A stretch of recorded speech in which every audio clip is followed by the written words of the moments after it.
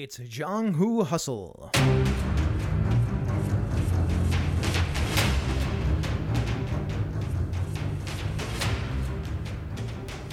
Hello and welcome to a very special episode of Jianghu Hustle. The recent Asian Martial Arts by Asian Creators Jam on itch.io was an amazing look into just what it says on the tin, Asian perspectives on their relationship to Asian martial arts.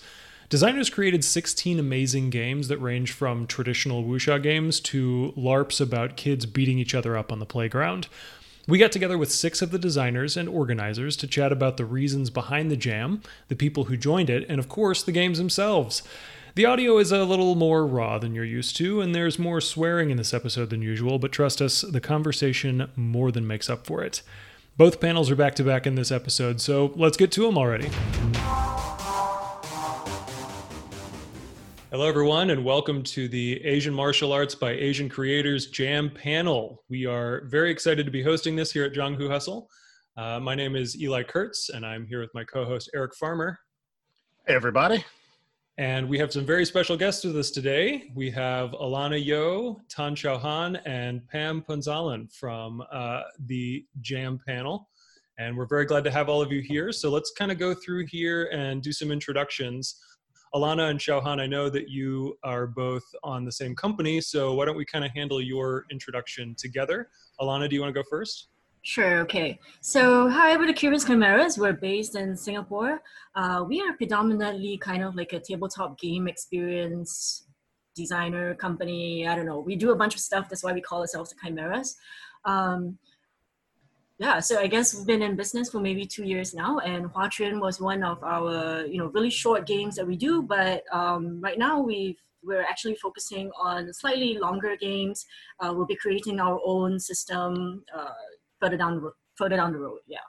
Okay, so I guess I'll chime in as well on that. And so we mostly, I guess in terms of games, we really like working with people to play games or to design games or to write games for them for different kinds of things. So getting a chance to make this recent game was very, very much of we saw the prompts and then we're like, hey, okay, let's just create something, and we got inspired by it and we thought we'll put it up and contribute a little bit to the jam. And so we're just very glad that it picked up some attention, and that we're here able to share our thoughts and our experiences on building this for you guys. Wonderful. Well, we're very glad to have you. And Pam, I know you didn't submit a game to the Jam, but you are a fairly prolific game creator. So why don't you tell us a little about your company and your games as well? Yeah, hi. I'm Pam. I think a lot of you guys might know me as Pamu or the Dovetailer. I have been designing since maybe last year. Most of my works were actually hacks of PTBA and Forged before, but then I started going into OSR and some more traditional design. Lately, I've been hired by I got published in Aspire, so that was my first major work. I think that's what a lot of people might recognize me for now. But even before design, my main preoccupation was really community building. So I admin and handle a lot of spaces in the Philippines in particular, and I'm really enjoying the time that I've had in RPGC, which has been extremely fruitful and very transformative for me. Generally, I'm a bit busy in commissions land, but I'm hoping to get back to my old stuff. I'm working on a few bigger projects, and I'm also trying to refine my main PTBA game called Sundo, which is about psychopomps and how they ferry souls to death from their living life to the afterlife. So that's a bit of a thing. I don't really know how to encapsulate my games, but I guess it's always about trying to find a space for myself. So whether it's about queerness or it's about being Asian or Filipino, or just seeing something white and going like, okay, I can't really fit myself in there. So I think that's generally what I try to do. Well, I think that leads really well into our first question for everybody. So we got a really great question from Guanzan. Since this is the sort of the Asian martial arts jam by Asians, why don't we talk about everyone's individual relationship with martial arts, and then a heavier question with Asianness in general. Pam, why don't you start, since you sort of like were headed that way? Oh, what's interesting is I got invited to manage the jam after people had conceptualized it, particularly with Sam and with Arthur. Both of them were kind of fielding out questions to our community, going like, how do you guys feel about a jam like this? Do you think that people would submit a lot? Do you think that it means a lot to you? And the reception was pretty amazing, mostly because everybody looks at an Asian face and they expect you to kind of just know this sort of thing, that you're supposed to be miraculously good at combat sports, that you're supposed to have some sort of weird, deep, intimate connection, because it tends to be, I guess, exotified a lot. But for many Asian people, at least this is what I'm seeing around, for a lot of Asian people, especially if you're from Southeast Asia, that feels very strange because most people only recognize particular kinds of martial arts, namely if they're East Asian, which also minimizes the experience of Korea, of Japan, and China, that you're going to typify them that way. And then furthermore, Southeast Asians tend to be already invisible by default. So you're kind of like thrusting the wrong kind of representation upon us. So in a way, setting up the jam was kind of a reclaiming as well, where we were saying, okay, there's a lot of martial arts around there, but it's not just karate, it's not just aikido, it's not just kendo. We all have our own form of something that is unique to our heritage or something that means a lot to us. So when they asked me to host with the jam, I was like, sure. I'll try to think of something, I guess, Filipino. The concept that I wanted to do was more a parody at first of the school rivalry down here, because there are 4 major schools in the Philippines that everybody fights through basketball, basically. And I wanted to make it like a fighting game setup, but then it sort of evolved into a commentary on what's going on down here using blood sports, which is also another political discourse. So, but going back to the whole jam idea, we had hoped to give people the space to define what martial arts meant for you. It could be anything from the pulpy fiction stuff that you grew up on to actually practicing. It didn't really matter whether it was accurate or not. The point was to give an Asian author, wherever they were, a chance to make a game that was not through a white lens, that was not exotified. It was their game, and they got to talk about it, and they get to put their name on it. So that was mainly, I guess, why we did it. Very cool. And the entries that we've seen have been such an amazing display of that idea at work too. There's been some really amazing takes on different parts of the martial arts, things that were really familiar to us and things that weren't. So we're excited to get into some of that here in a little bit. But Xiaohan and Alana, would you also like to weigh in on this? Maybe Xiaohan first. Okay, sure. So I guess like about individual experience with martial arts, right? And also what martial arts means to.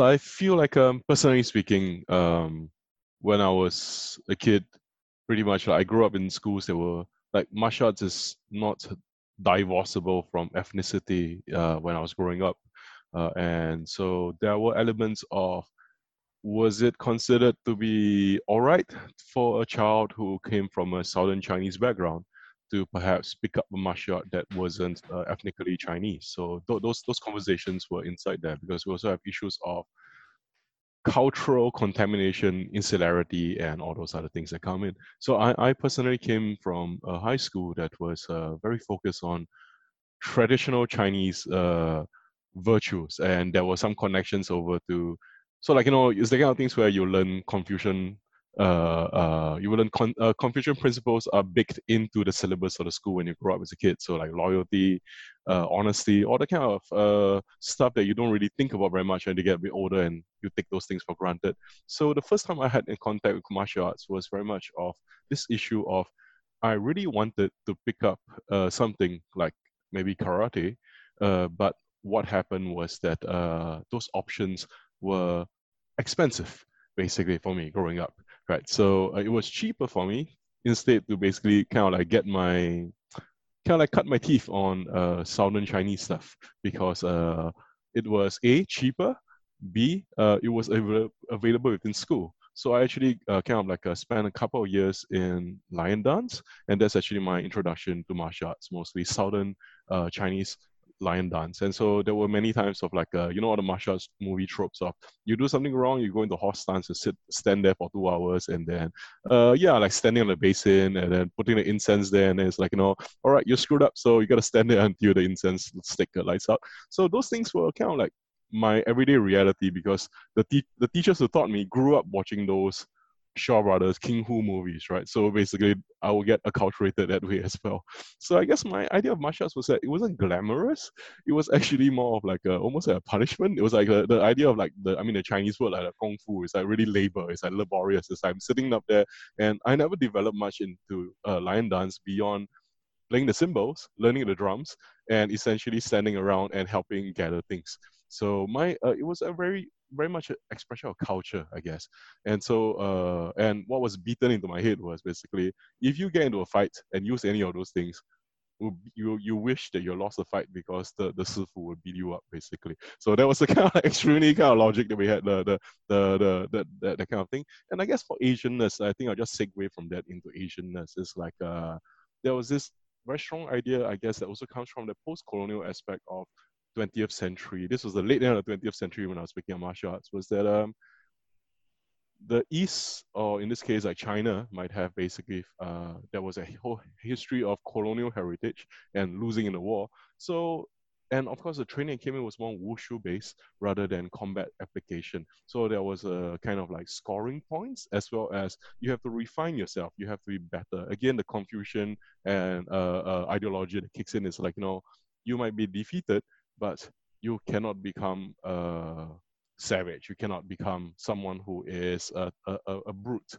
So I think for me, that always the idea is not so much of violence and also mastery, but more of like, how do you basically compose yourself and then hold yourself under pressure. So I think coming from school, and the first exposure of martial arts was as a youth, I think to me, martial arts and Asianness, there's always the idea of, if we're supposed to be so good at punching and kicking, how do we lose so many wars in the 20th century before that? And that processing of this kind of like unpacking of, I'm supposed to be really good at fighting, but what happened? And so the imagination of Bruce Lee, of Jackie Chan coming from media, and the idea of like, you can be the wounded, but you have to still have the moral high ground somehow. So that's pretty much martial arts and Asianness to me, I guess. Yeah. Thank you very much. And Alana, what about you?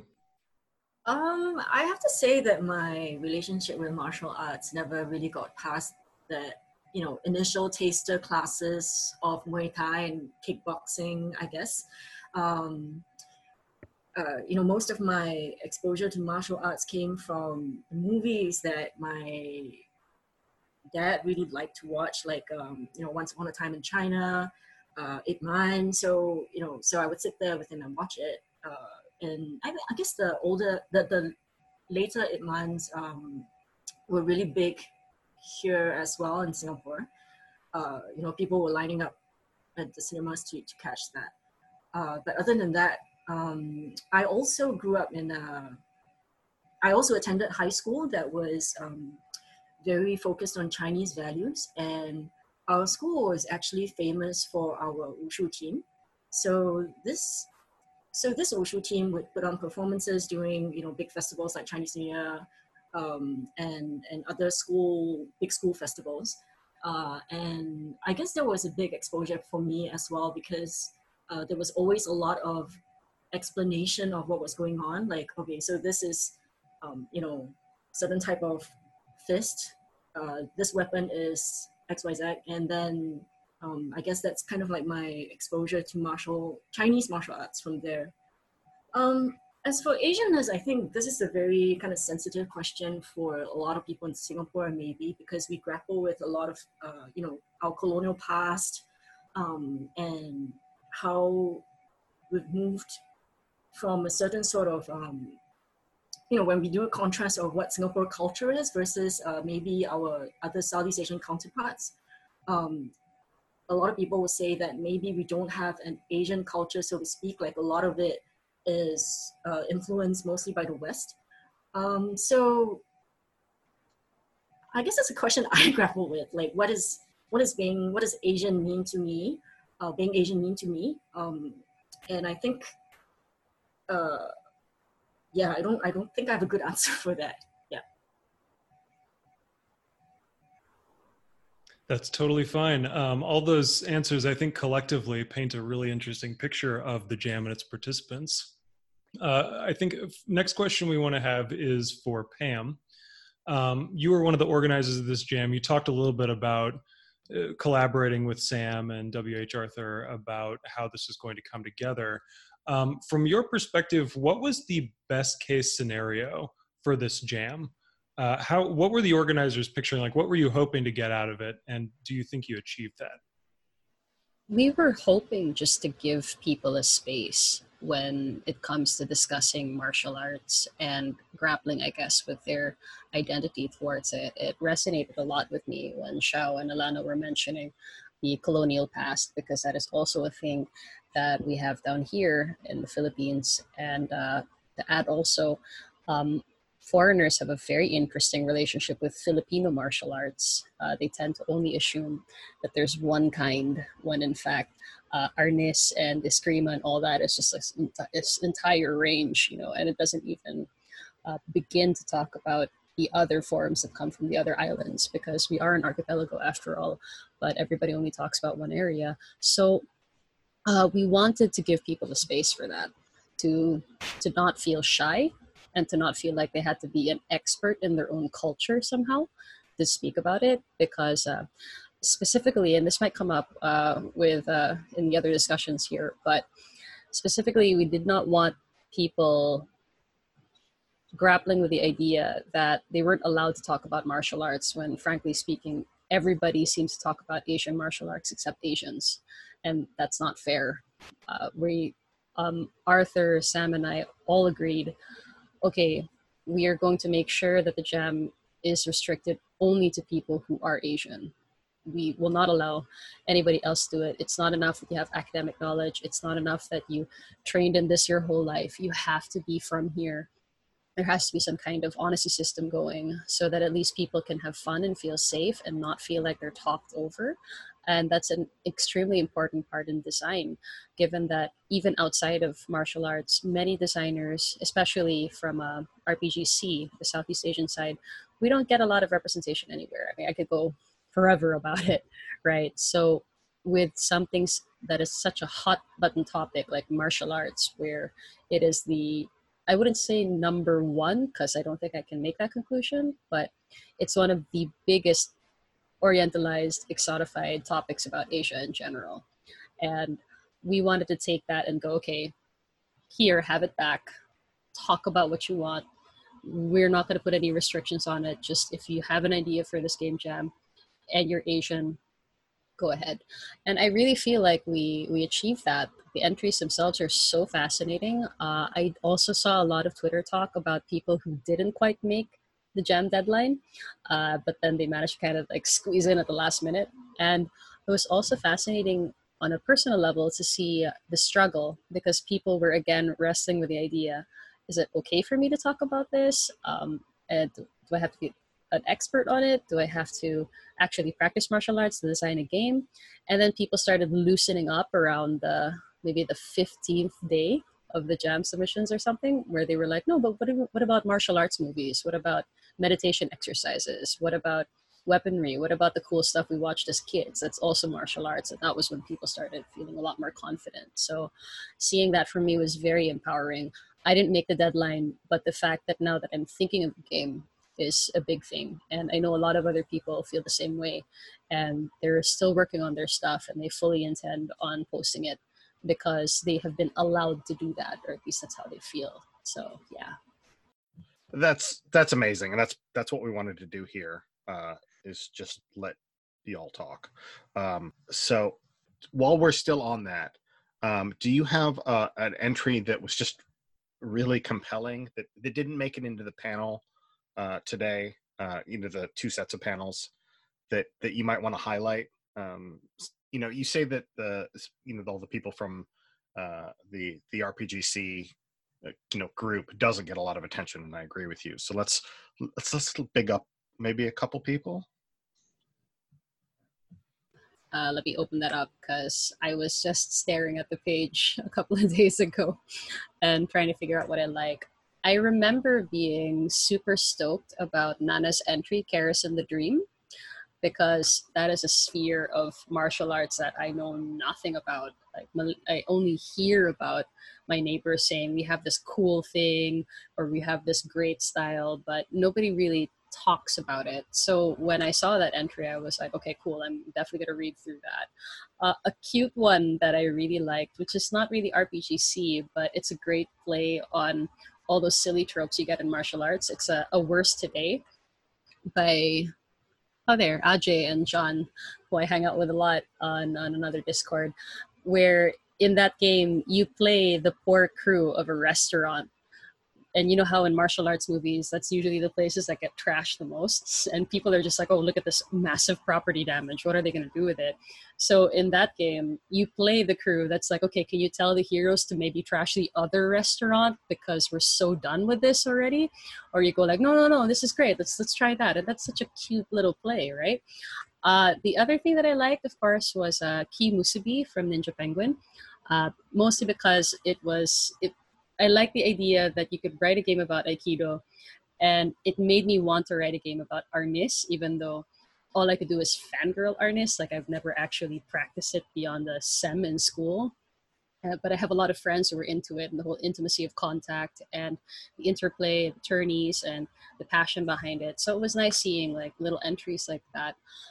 Beyond that, though, generally everything just looks so inspiring. Like I couldn't even at one point I was a bit intimidated going like, but where do I put myself in? Because all the entries look so cool and they look so personal, which was, I guess, the main thing that I really wanted to highlight with people. Just read everything if you can, because people just went out there and said, here's my martial arts entry. Enjoy it or don't, because I made it. So I don't really know where to start there. Certainly, yeah. This jam panel came together really quickly. So before the panel, we've only really had time to review the games that are being discussed today. But there are so many cool games on the panel or on the jam, and there's a link to the jam in the show notes. So for everyone who's listening, go check out all the games. They're all worth your time. I'm very excited to read the rest of them as well. I have a question here from a listener, Nick Butler. This is about Huachuan. He says, I wonder, Huachuan being inspired by fighting games, were there specific games that inspired you? This is sort of open for either Xiaohan or Alana.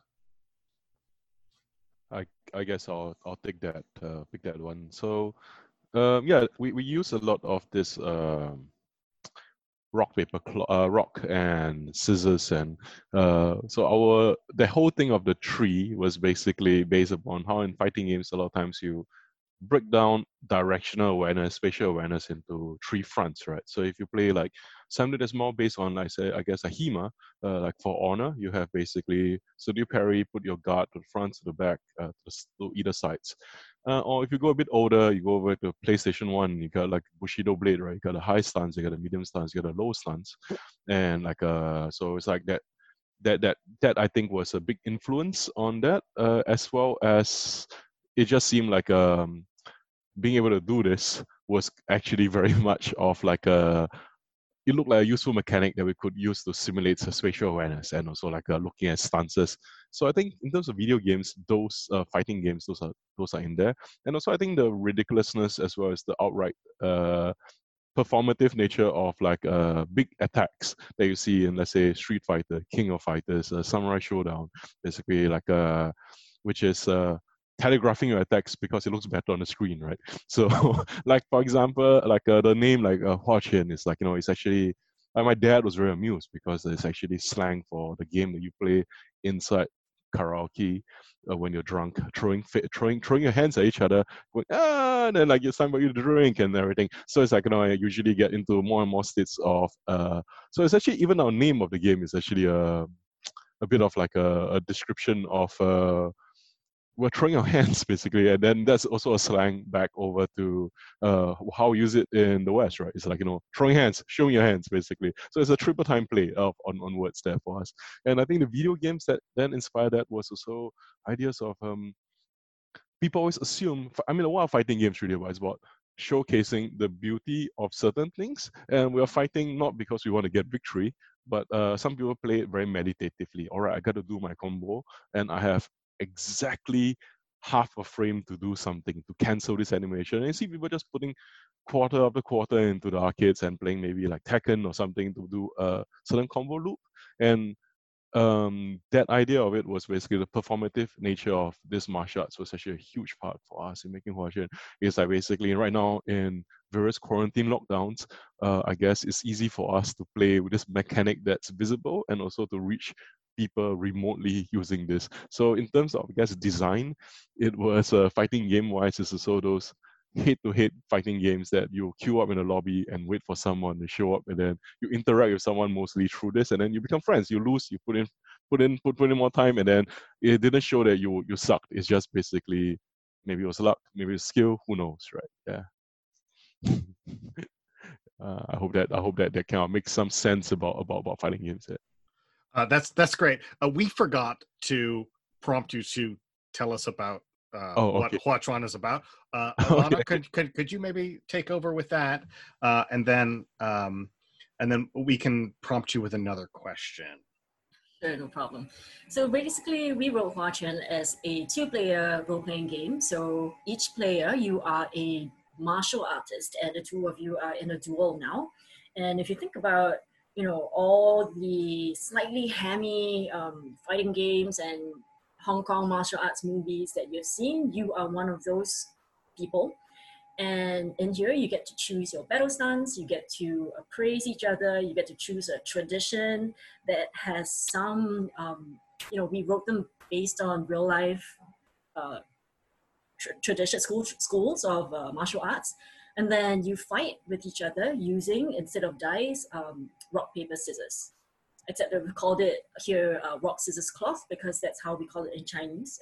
So the literal translation of rock, paper, cloth. Not rock, sorry, rock, paper, scissors for us. Yeah.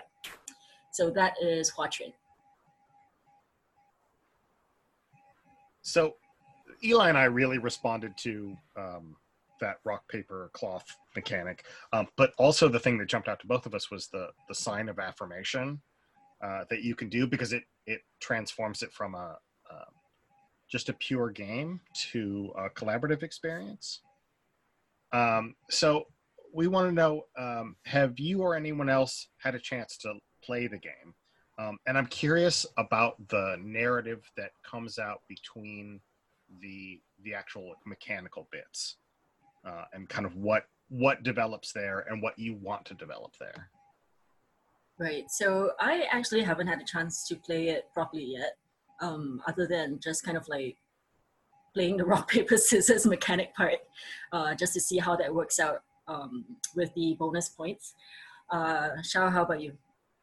I'll be the first to admit that basically, like to segue back to Pam just now, right? Pam was talking about like there's entries that look like it wouldn't make it. So for me, I must be very honest, and it's kind of like I was like very busy with other things, with other work, and then I was like, hey, I finally got a breather, and I think it's 2 days, and then I was like, actually 1.5 days to ending, and I was like, hey, Alana, do you think we could rush this? And then Alana like, oh no. And so I will be the first to admit that afterwards there were some mechanical points upon, like after first blush looking back at the game, then I'm like, oh okay, I think there's certain areas that some broken code that could lead to problems, especially with the development of like losing where you're losing your options, I guess. In games they use dice, it'll be a dice pool that's falling apart. So I must admit that in terms of play testing, I play tested between myself and my and using random dice generators at the beginning, and also throwing hands at myself and trying to close my eyes, and it was kind of lame. But like I would admit that the last part, the secondary part about putting the different traditions, that part wasn't as much played out, right? And so I did get some feedback from people who played the game. They bought the game and they wrote over and said, oh, what happens when you run out of options? Then it becomes kind of like it's then I was like just thinking in terms of martial arts movies, like like the Come Drink With Me, right? Like the Cheng Pei Pei one, right? Like when you get worse, like or like those old movies where like the Shu Hugs the Blade, which was a remake of the One Arm Swordsman, you lose options, but it gives you like you're maimed, you're crippled by your experiences, but you're still fighting on in some way. And I must admit that that was something which inspired me aesthetically.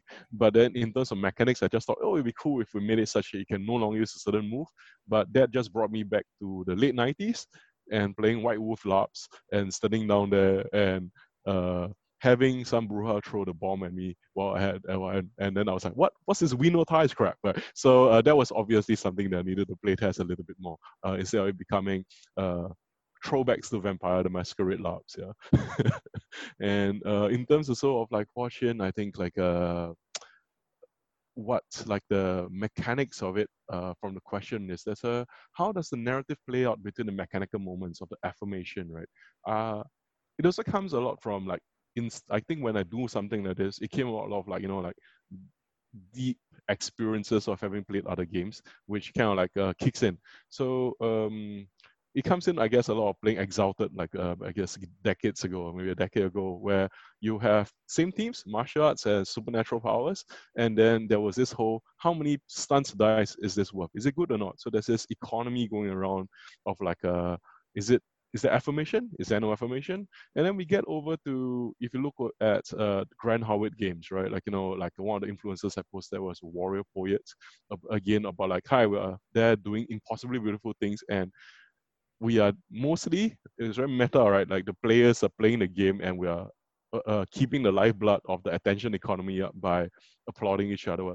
And it's also that scene in martial arts movies whereupon you punch someone, then the person falls back because they slip, and then instead of punching the person, you give them a hand to help this person up so that the beautiful duel could continue, or you don't want to have the dishonorable victory. So I think the affirmation has ties to all those things, wanting to make the actual play experience connect to each other, especially in this time of anxiety of quarantines and COVID, right? Like, you know, like, hi, let's connect to each other. Let's really like, you know, affirm each other. And also because I think if it becomes entirely about fighting each other, trying to get an upper hand, and if there's no way to kind of soften that, I think the fun is not as it becomes a little bit too naked, I think, on the battle for supremacy. Then we become like those bad guys in martial arts movies for whom killing and lethality is the most important thing, and then the master rejects us, we don't get a secret technique, and then we become angry and the antagonist. Yeah, so I wanted to kind of like lampshade that and work on, like, remember, at the end of the day, this is still about meeting hands and meeting and pulling something together, all that. Yeah. That's very cool. Thank you. One of the things that we liked about this sign of affirmation mechanic is that it seems to encourage a duel that begins off kind of cordial and complimentary, and then it gradually becomes more desperate as you lose your options. So it's really fun to hear how that story is intended to play out as well.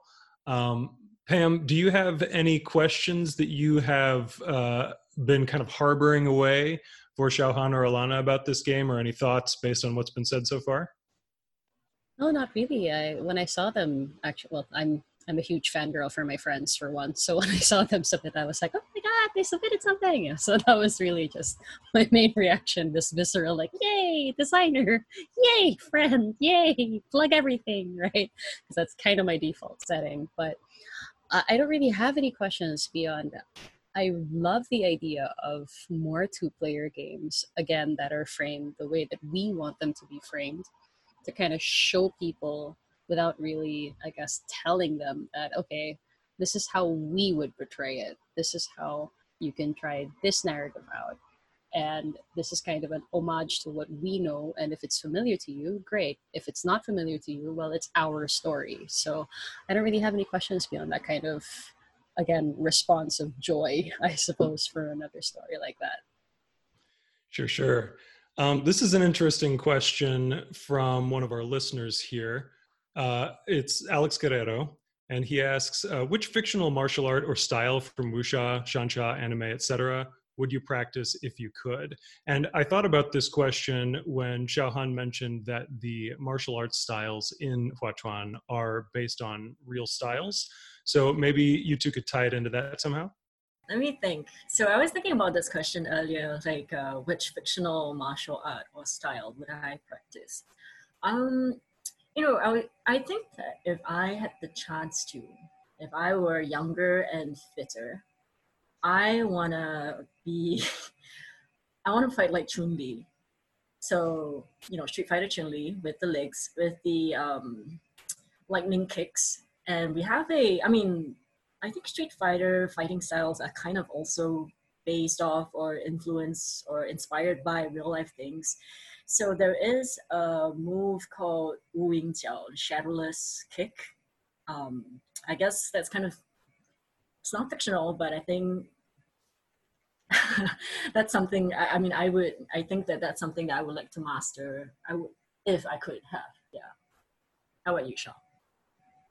I guess like for the martial arts being based on like in Huaquan about being based on real martial arts, there's a very strong emphasis for me on like stances because for Singapore it's like for the men usually have to go through a period of compulsory conscription, right? So that's when you basically kind of like, all right, you have all this like, all right, then you have the really unglamorous nature of actual combat training where you're just running and you're just basically carrying sandbags and you're just like you're taught to punch without a stance basically because that telegraphs and that big wind up allows you to see.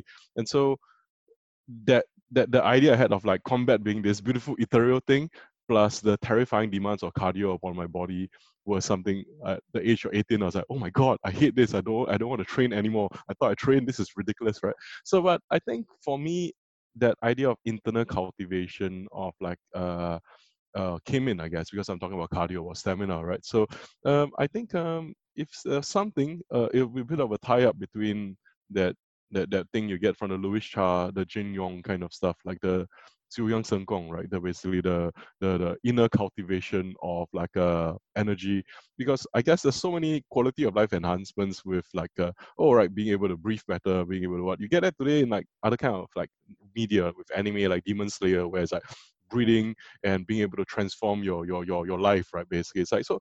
Or in JoJo's Bizarre Adventure, it's like all the Hamon, right? Basically, so I guess something that is about breath control and about improving your health, some martial art like that is pretty big for me. And I think the second one is also those martial arts, right? The fictional martial arts of transcending weapon use and having a certain kind of a practical everyday wisdom, like the sword of no sword, and so you get a lot of that for again in Louis Cha. But then there's also the Taoist idea of like emptiness as well, right? It's like of letting go of things. So being able to go through problems without fetishization of violence or tools of violence, because there's a phrase in Mandarin which I think like 走火入魔, which is basically to enter the fire and become a demon, right? It's like basically to enter states of maybe psychotic states in the martial arts tropes when somebody practices a forbidden martial art. And I guess IRL, I've seen people who become very obsessed with this really beautiful tools of violence until they see everything as, can I defeat you, or can you be defeated by me? So they only see that. And I think that for me personally, what would be a great fictional martial art would be the capacity for martial arts to transform people's violent urges into some kind of transcendental experience. I don't know. So I think that's my wish fulfillment, basically. That these things existed and that we could be more chill and not be dominated by attempts to become higher than others. That's an amazing answer from everybody. And Pam, did you have any thoughts about that as well? If people asked me what kind of fictional martial art I'd have, if we're going to talk fighting games, because I used to be a huge fighting game dork, Melia Rage from Guilty Gear, and the fact that you can kill people with your hair, that's great. Like, I'd love that stuff. But if I'm to kind of analyze myself, I suppose, when it came to fictional styles and how anime does it, because anime was a huge influence on my life, I've always been fascinated by being able to summon any tools that you might need at hand, like that whole excessive extra stuff where you have like a million blades or whatever. And I think that was more, it's more an exercise on my part to try to reclaim the idea again that I can get whatever I want right at the moment to get the job done, whether it's violence or it's saving a friend or it's a show of power or force or strength. It's a physical, concrete manifestation of that. So that was the kind of, that's always appealed to me. And then, of course, when you talk martial arts, I had to kind of think about like, why do I like that stuff, right? But of course, as when Alana was talking about, if I was younger and more fit, I'd do this. I think if we had to break it down, I would love to to see more and practice more of the kind of awesome Filipino martial arts things that you can see in video games. You don't really get that very often. I know that there was some, I think Josie Rizal in Tekken, but I don't really follow that anymore. Then there was even Tali, I think, before that, where you had her practicing some of our eskrima, and that was great. Uh, I I used to really love the idea of taking up kendo, but that was again because I was a little weeb when I was younger, so anime was a thing, you know. But now that I'm more comfortable in my own skin, if I can't manifest 1,000 swords, I might as well learn how to do arnis, right? Or I forgot the name of this, and I don't think it's actually been portrayed in anime or any kind of series yet. But I know that part of Philippine martial arts is actually using a sarong. So you just have these people wearing a sarong, and you could wrap your enemy in it. You could confuse them and spin around, and it becomes this beautiful idea of a dance. So some of my friends told me about that, and I was just mind blown when we were drinking over it. I would love to learn how to do that. You wear this beautiful cloth, and you could literally just spin your enemies into oblivion. That's amazing. So I guess that wraps up my end for it. That's fantastic. Absolutely. So we've been talking a lot about um, a lot of the drama and the exciting parts of martial arts. But one of our listeners, John Cole, asked, and I think Shao touched on this. What are the undramatic parts of martial arts that wuxia and just martial arts fiction in general typically glosses over that you'd love to see highlighted in a game? So I guess Shao, when is the horse stance carrying sandbags game coming out? And why don't you talk about that? Oh, okay, sure. So kind of like on my own end, it's like I feel like about the sandbags game. It's like I tried to recently improve my get back into fitness. So I I was working in a game store for a while, so I was doing painting of miniatures and stuff. And one of the Warhammer guys was actually one of a karate tournaments goers. So I said, okay, I'll pay you some cash, and could you be my personal coach? This was last year, and so kind of like just doing all the runs and all the bear walks and all the MMA type drills basically just convinced me that okay, I should learn to walk before I try to run. And I could hear old shifus kind of like laughing at me as I lay down there sweating on the tarmac, right? So I guess the undramatic parts of martial arts, that's the sandbag game, right? It's like and this ties back over to what Pam said earlier about orientalization and exoticization, because I think it's part of the territory. It's like that we have to grapple with, especially when we watch like Jackie Chan movies, right? It's like like my mom basically likes the old Wong Fei Hong, so the old one, the one before Jet Li, right? And the old Cantonese guy basically looking very grumpy, and then it's like you have the whole issue of discipline, I think. And like when like also like a lot of things that's going on today, if you look at it from with a modern eye, you'll be like, oh my god, this instruction style is totally abusive, this will never pass the IRB, right? So what I feel is like there's a need, right? I feel to maybe a opportunity to de-exotify perhaps some of the weird practices. I have some early RPG stuff here from third edition D&D in martial arts, in which it talks about strange routines to put people through so they will gain like all around situational awareness and stuff, like which is already came from Drunken Master, basically, all the beggars basically trying to steal his chicken and kick him in the nuts. So I feel like maybe looking at training and looking at, for example, understanding fatigue is something which is not very glamorous, but I feel could basically come in. So if you look over at Cobra Kai and a Karate Kid, right, it's like one of the things that they always juxtapose in that show is about how um, Johnny Lawrence is honest, but maybe too blunt with his students. So he doesn't kind of do like, all right, you guys have to condition yourself by cleaning my car, right? But then like, Mr. Miyagi, who's usually depicted to the saint, does things subtly, indirectly, and kind of like through you do it first, and then you just follow the master. You trust in the master that what they do. So I think like today, I don't think people would go very well with, hi, come here and do 20 hours of random tasks that I've asked you to do in the belief that that will improve you. You have like so many dojos and chain quans that you can go to that you don't have to follow this anymore. So I think an aspect of basically maybe the student's perspective of making sense of things is a very unglamorous thing, and the teacher's HR management of looking at your students and seeing what strengths they might have and how to work with that is actually pretty much something which could come out as the sandbag horse stance RPG. Yeah. That's great. Alana, do you have a particular unglamorous, undramatic thing that you might want to see highlighted? I was just thinking about what Shao said with regards to Jackie Chan, and a lot of his movies he shows the blooper reel where he falls through glass, breaks some bones. Obviously, that's kind of dramatic in itself, but that's also part of what we're talking about in the chat, right? Like training montage, the game. So you have to go through all of this training business uh, to be a master in martial arts. But I was just thinking, like, we go through, when we play RPGs, we do all these fetch quests for people, kill 20 rats to get to the next quest. Maybe there's something in there that we can create into a game. I don't know. Would people buy it? Somebody would, I'm certain. That sounds amazing. And Pam, anything from you about undramatic parts of martial arts or wuxia that you'd like to see highlighted?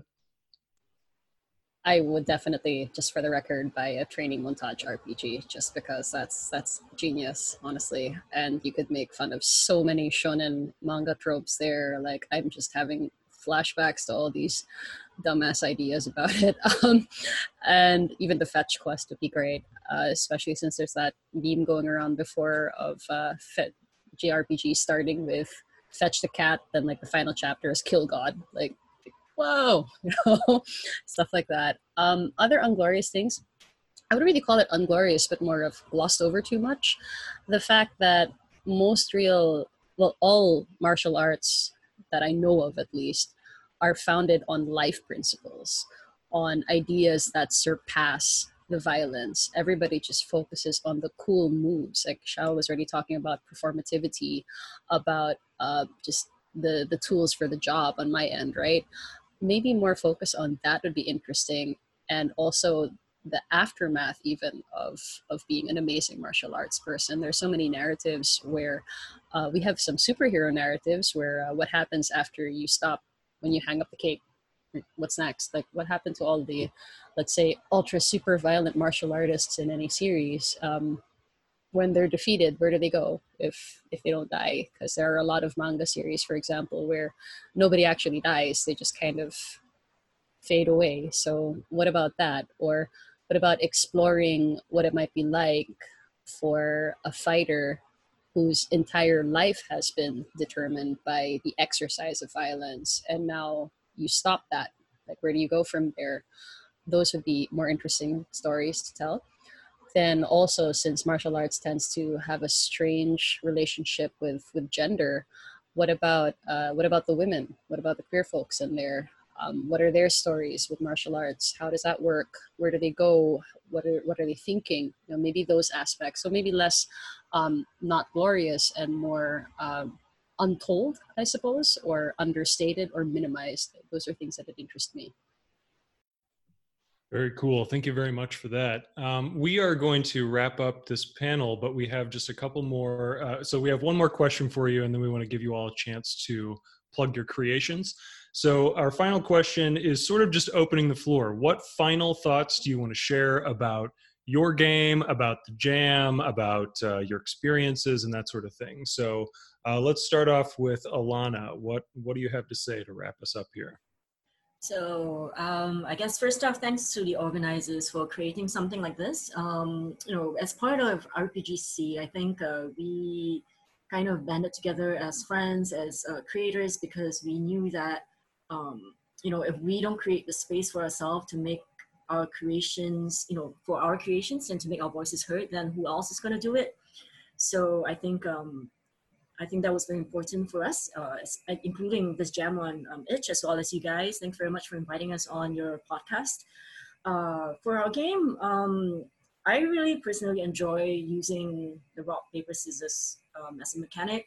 I think it blended in with the title that we actually were grappling with for a while, because it is kind of supposed to be a drinking game. Matcha might be fun after drinking as well. So yeah, so that's what I have to say. What do you think, Shaw? I feel like the advantage of having so many jams, and so thank you for organizers, is that it also takes away a lot of the burden of strain and stress of like performance anxiety, I guess. It's like, like, you're supposed to, this is like very freeing. It's like it's a jam, so it's kind of, I get to be able to create an entire exercise around a mechanic, and it helps me understand the craft better. It's like, all right, so I don't have to basically come in a preamble. I don't have to come in with like where is this, and there's no issues about whether is this a SRD or whatever. And then as a maker, it's so freeing, right? I can throw all that to the side, and then I focus like, all right, I just want this to the moment where we're 6 paces away. We are looking at each other's shadows, each other's shoulders, each other's hands and eyes, and what goes on from that, and then being able to make a micro RPG based on that, that I could potentially develop into something, or someone could, I guess what's even more beautiful is, could take this and put it as a resolution system within another game, that maybe if they have like a highlight for, let's have a special focus episode on martial arts tropes, and then maybe the combat system becomes that. Then I think as a maker of games, right, I think this is a great privilege, and it's also something that's unthinkable, right? Like, you just put back 10 years ago, 20 years ago. It's like, now there's some people with a base level of proficiency that you just say, hi, we're going to use PBTA mechanics. All right, okay, it's a bunch of 2d6s, and then we're looking at hits, and we're looking at this, right? They have also people who no longer compare everything over to the big name products of like, okay, but why is this not D20? Nobody will ask that. Like, that we're no longer at the age, right, where basically everything has to cast back to the very long shadow cast by the Coca-Colas of the industry, so to speak. And I feel like there's a big flourishing for many makers. Like, I'm actually quite uh, amused by, I think, a lot of the deconstruction efforts that go on in jams like this as well. Like, so on our end, fortune, there was some deconstruction because of the name and the hamminess of things, but there was also kind of like more like a love letter over to the genre, right? Then you also get into, like, for example, I was also quite impressed by the Musubi game, right? So the Aikido one, because I was like, okay, that's a practitioner. So that was actually a big influence for us. Like, okay, how do we focus in, zoom in on one aspect of mechanics or biomechanics maybe? And then we, of course, have Sam, who's coming in next week, right? Like, like, I'm like, oh no, this game, let's not play it, otherwise we'll get into trouble with the cops. Like, not meant to be played. And it was so freeing to basically see games that were not meant to be played. Then we're like, okay, all the hang-ups were mechanics. Let's put that aside and let's just make beautiful stuff, and then we can come back with critical mindset later instead of creator mindset. Yeah. So I guess that's my spiel. And Pam, what about you? I am, yeah, I could fangirl all day, because it was a game jam that convinced me that I could even produce a game for other people. So whenever I end up being invited onto an organizing team for a game jam, or whenever I make my own, this is kind of like a constant love letter to tell other designers, people are watching now. If you think that people aren't going to buy it, you're probably wrong. You'd be surprised at the kind of downloads you get.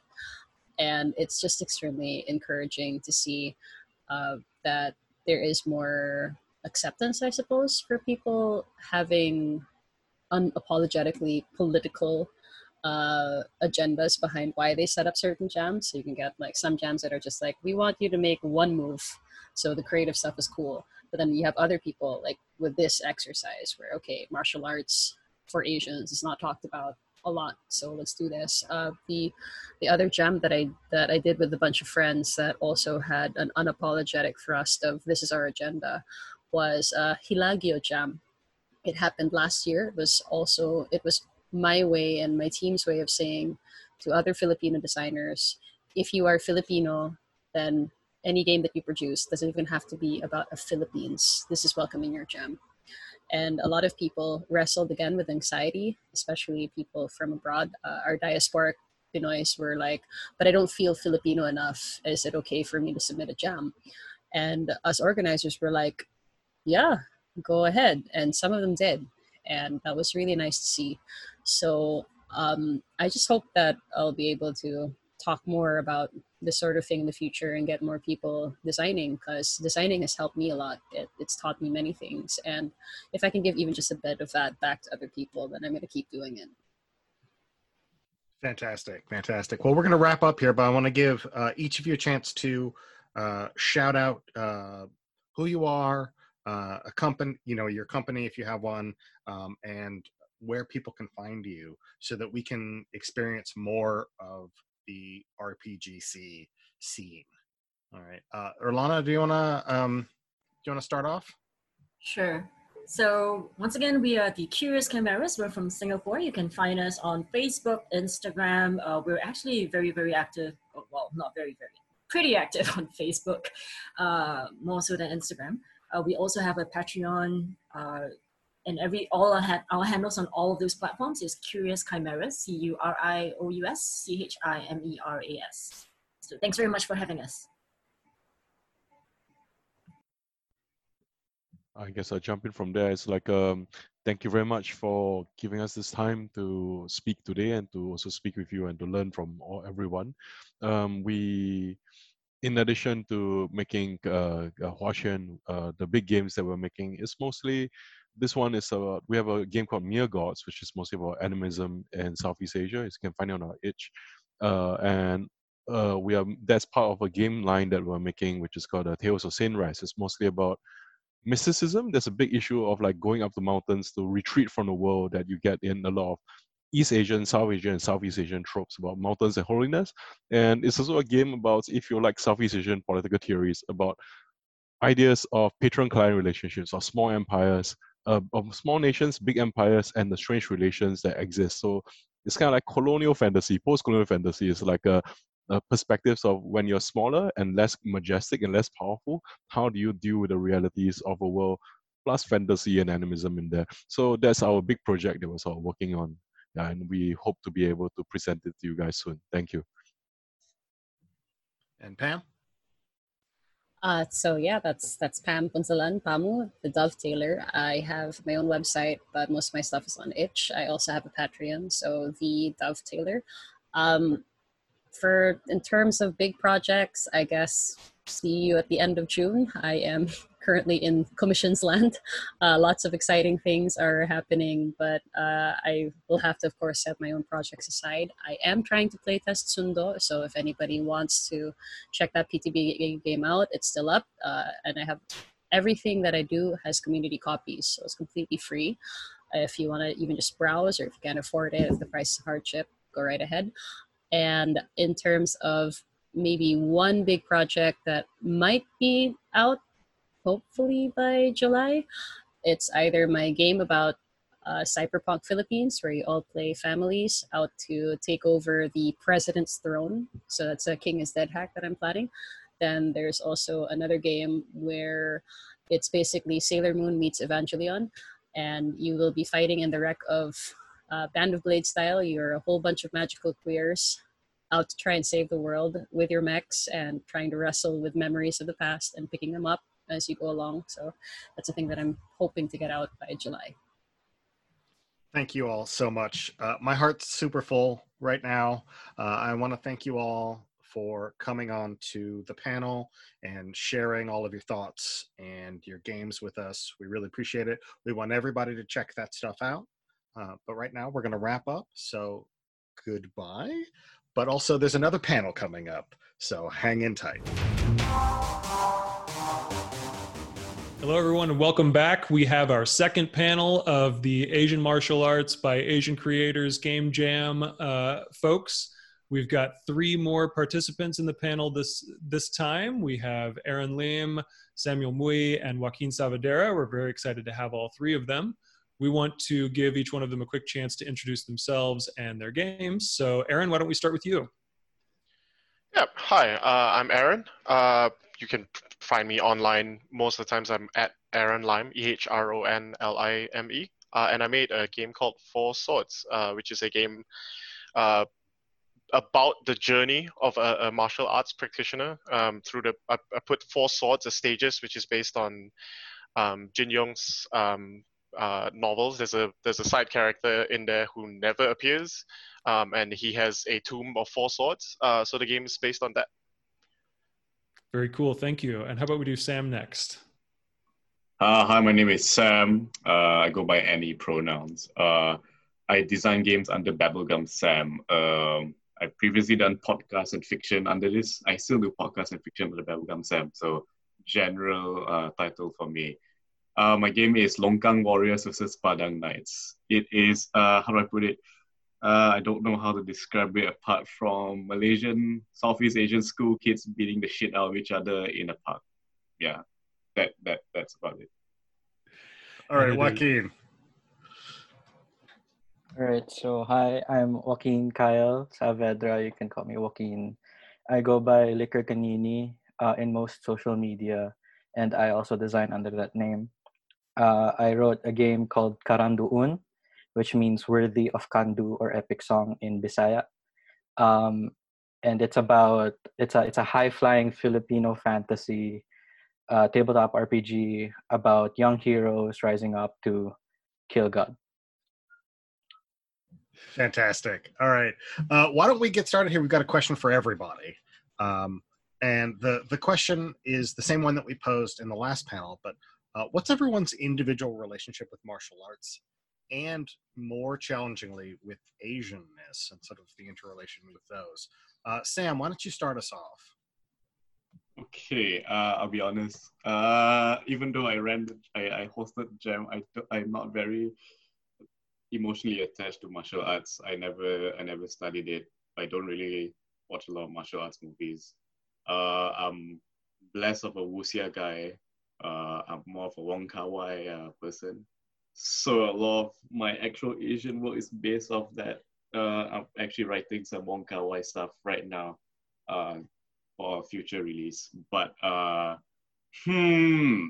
guess the reason I decided to host it because I wanted to see more. I wanted to understand martial arts from like other Asians' perspective. You know, like it's something that's a bit not foreign to me, but I don't. I think I just want to facilitate people talking about it.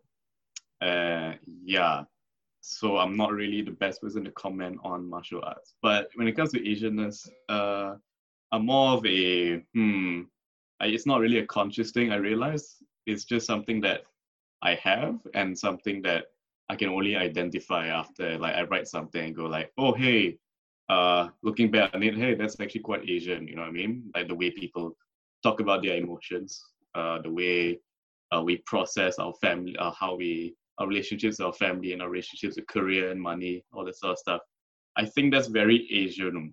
It's very, I think most of my stuff so far, it's not very, I don't know, maybe on the surface level, it's not that blatantly Asian, but I think the fact that I'm writing it from my lived experiences makes it anything I do. Even if I write D&D fantasy, you know what I mean? It's still going to be Asian because I'm Asian and I write it.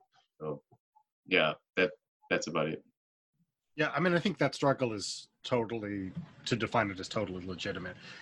So don't worry about it. I mean, I think that's part of the reason that this panel exists and the game jam.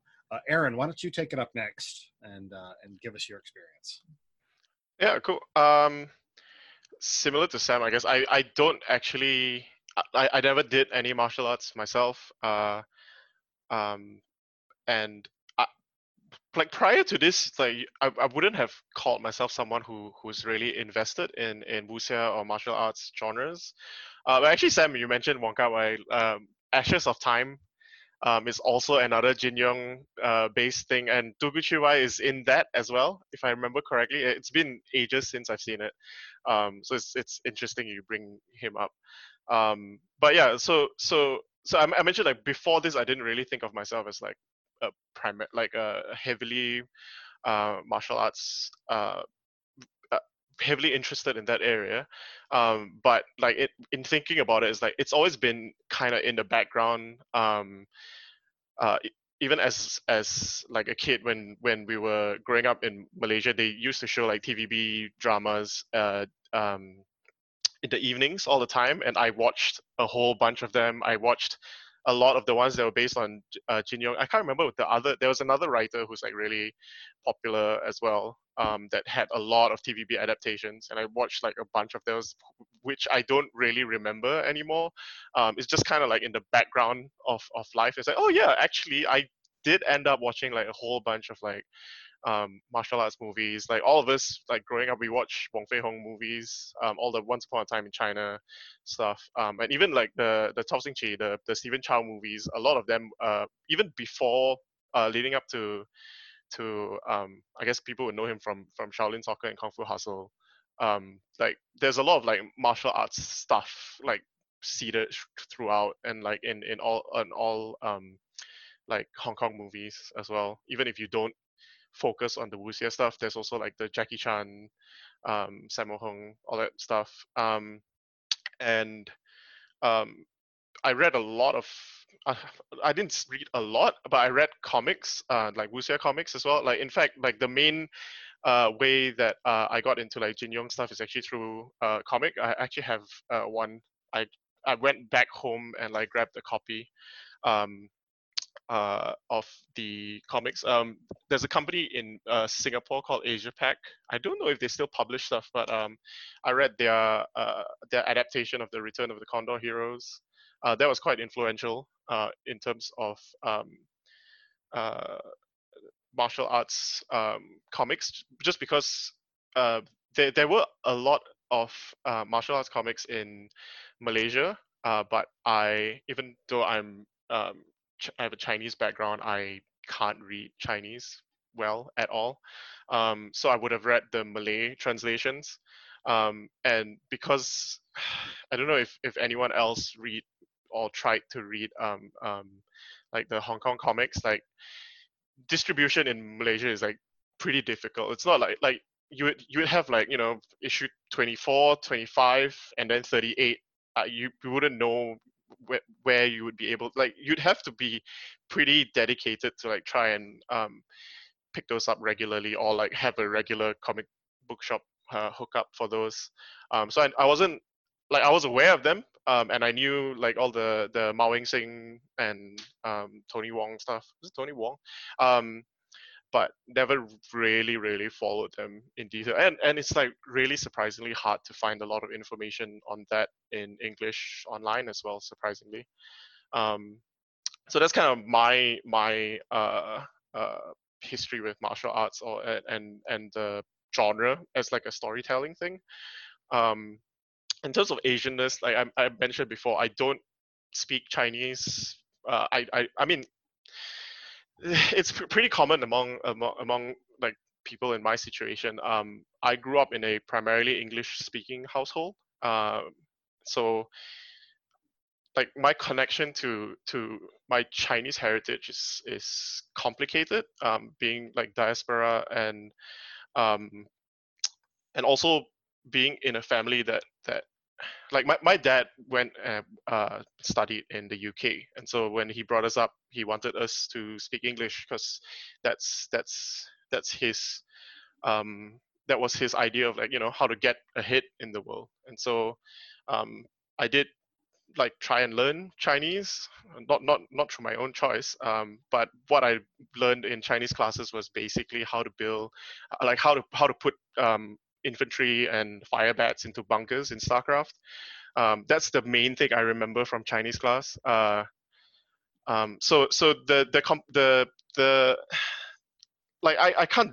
There's no denying I'm Asian, like I'm Malaysian, but like it's a very particular um, experience, especially growing up and being online in the English world, in the English speaking world, and like trying to form yourself and define yourself in relation to all of that growing up, and even now. I lived in Australia. I studied there and worked there and lived there for close to 15 years. I only moved back to Malaysia permanently recently. So yeah, like there are very many different formations of Asianness, and the go learn English, get out of the country, try and um, get something out of that is one part of it. Yeah. Yeah, thanks, Aaron. Joaquin, why don't you give us your experiences? Yeah, all right. So with martial arts, I actually grew up on movies like Kung Fu Hustle, Ip Man, and I have an intense love for fighting games. So like Tekken,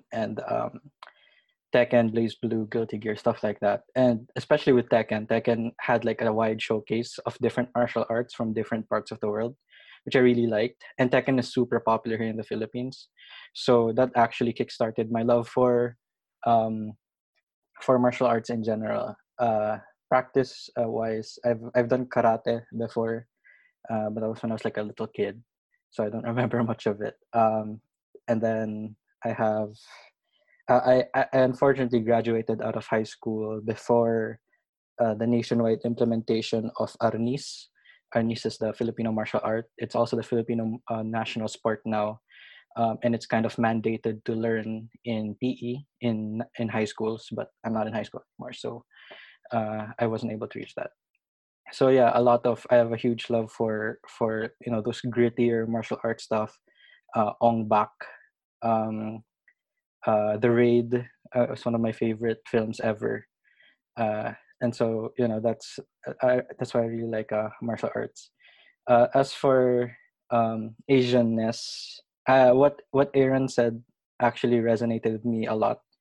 As a guy who lived mostly in the metropolitan area of Manila, um, there's a you're taught predominantly English, and you're taught to look up to the culture and pop culture of America. And if you spend a lot of your time in the internet, which I did, most of the communities that you'll find here are American centric. So that also kind of shaped me when I was growing up. So at times I feel like I'm apart from my Asianness.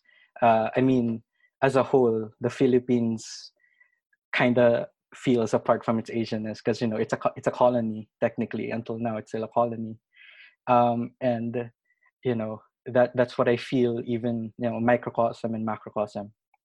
But recently, I've been getting back into my roots. My family was never like uh, super international. Like they're still pretty grounded here in the Philippines. So to get in touch with my Filipino-ness or with my Asianness, I just had to look to them, back to them, because they grew up in the provinces, which is where all the culture is. I'm just saying, if you grew up in Metro Manila, I'm just kidding. But yeah, so that's my connection with Asianness. Very cool. Thank you very much. So, Sam, this first question is for you, and you touched on it earlier, but as a jam organizer, we're really curious, how did this jam come to be? Who talked to each other, and what did you talk about? And then just so you know, we did ask Pam this question as well, and she had mentioned that you and W.H. Arthur sort of collaborated together and then brought Pam on board a little ways into the process. So we're just kind of curious from your perspective, how did the planning go? What was the goal, and how do you feel it turned out? There's not much to it.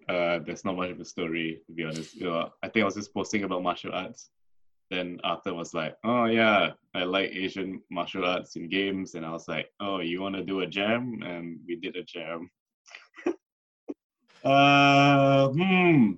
Let's see. I think one interesting thing to bring up was, who should we let submit to the jam, because we wanted Asian voices, but we didn't.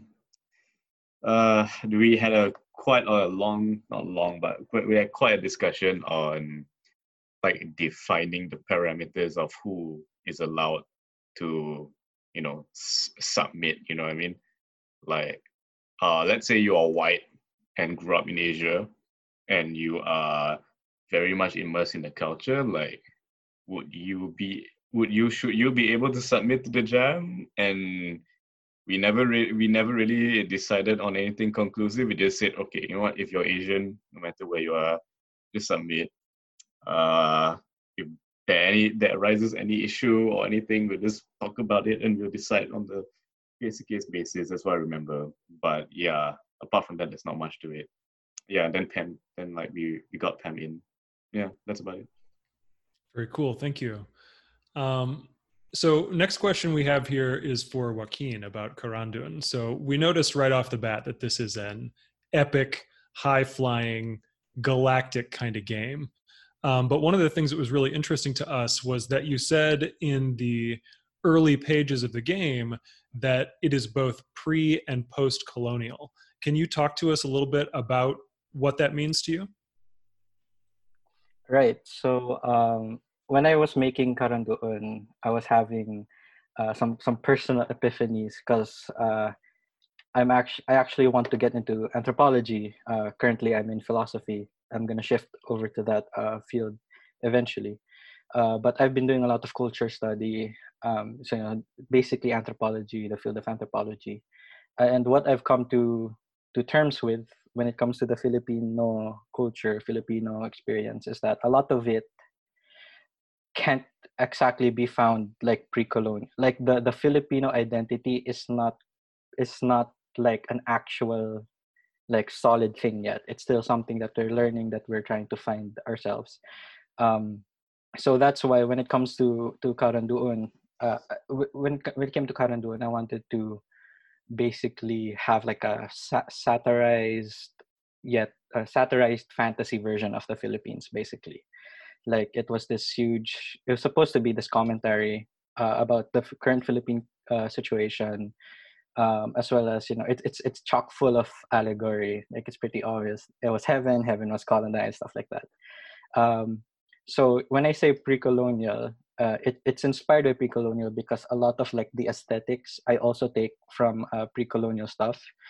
And because if you look at it directly, a lot of the Filipino values that we have now are actually came from pre-colonial values. They just had like a facelift. Like in fighting games, and you can change the color of the fighter. That's basically what happened to the Philippines. We just changed colors. So that's what I mean by pre-colonial. The Filipino people as a people are both pre-colonial and post-colonial. Post-colonial because I don't unlike other pre-colonial only settings which don't look at the Filipino identity with the colonial with the colonial baggage upon it. I try to look at the Filipino identity with the colonial baggage upon it because I feel like um, I personally feel the Philippines isn't the Philippines without the colonial parts of it. So that's what post-colonial means. Post-colonial means it came from the corpse of the colony of La Isla de Filipina, and it became this, and it's basically my commentary about post-colonial and pre-colonial stuff. Nice. Do you have? Are you making any particular commentary about the game's religious themes? Because like that popped out right to me. Right. Yeah. The when you look at the history, the primary tool for subjugation by the Spanish was Catholicism.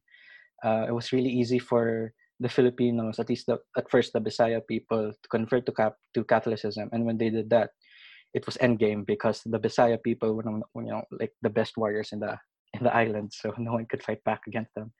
But yeah, basically, so um, I look at it this way: the the religion that we have right now is something that isn't actually Roman Catholicism, even though they say it is. It's Filipino Catholicism. It's a mix of folklore and the religious beliefs of the Filipino Catholicism. Because we still call God Bathala, which isn't God's name, stuff like that. So I think that's what the particular commentary on the game's themes are on religion, is that this when you look at the setting, this setting is kind of the new heaven, which is destroyed, is kind of inseparable from its colonial people, because so much of them has seeped into this heaven, which is what happened also to the Philippines. Like so much of Catholicism has seeped into the Filipino culture that it's kind of hard to or almost impossible to separate the two of them. So yeah, that's basically what I'm trying to say there. Oh, fantastic, fantastic. Aaron, you've been quiet for a little while, so let's bring you up into the spotlight. So you mentioned this character, Dugu Chubai, as an inspiration from the Jianghu novels. Can you tell us more about what inspired you to highlight this background character? I guess the main inspiration is because I don't actually know that I don't know the genre of like wuxia, like the wide genre of wuxia very well. I didn't feel comfortable making a game that was like trying to encompass like so many different things, and so many different styles of wuxia, and like and so many different types of stories that are told within it. So I decided to just focus down on one story that I knew well. And even then, it's not well because I only read the comic adaptation of it. I haven't not read the original novel or the, you know, the other adaptations of it. And the character of Tokushibai like stands out a lot because he I'm pretty sure it's a he. He appears in The Return of the Condor Heroes as a background character, but a pretty pivotal one because without learning his skills, the main character Yang Guo would not have been the person, like wouldn't have like continued through the story the way it was. He picked up most of his like key skills from Dugu's lost teachings. Same with I think he was in another Jin Yong story as well, where that in that one it was like the 9 swords of Dugu. I went with the 4 rather than the 9 because it's easier. But like it's as a storytelling thing, it's really interesting that this character appears twice, um, as a background character that's really important, and becomes kind of like a hidden master to the main character. But he never appears. He never directly passes down his teachings. Um, but also he's the undisputed like best swordsman in that setting. Like everything that happens there, oh, Dugu already did everything, and like the new hero who currently is like super great also had to learn it from Dugu. So like it's a really compelling idea to have this like background character, that that has such a strong influence on the stories but never appears, but his teaching does, and also because in the Return of Condor Heroes, his story of the 4 swords reflects Yang Guo's journey as the hero of the narrative as well, because like he said the first sword is the one where he was going out and just challenging everyone as a young swordsman. The second one was tragedy because he was good and he killed people that he shouldn't have. And then the third one is the one that Yang Guo picks up, which is the heavy sword that's direct and blunt. And then finally, it's the sword of swordlessness, where he just doesn't need a sword anymore. I'm so great at swords, I don't need them anymore. And Yang Guo kind of follows the same progression as well, as a young, arrogant youth. Like he's trying to prove himself in the world. He meets a lot of different people and meets tragedy. He struggles with like one of the things that he wants to do is take revenge for his father, and to do that he would have to kill a righteous man, and so he struggles with um, um, that idea of like tragedy in his life as well. And then he picks up the same thing. He picks up the heavy sword and does uh, uh, and like changes his philosophy to like, oh, I've learned all these things, but in the end just smack someone with a big heavy piece of metal. That's the best way to like deal with them. And then finally he also like shifts towards swordlessness, because like after that I think most of his techniques are all palm techniques. Like he rarely uses a sword after that, or it's not the focus. And like the idea is that he's learned and grown as like a hero. So like I always liked that parallel between like the four swords in the tomb and the story, and so that's why I decided I wanted to make a game like completely just around that journey.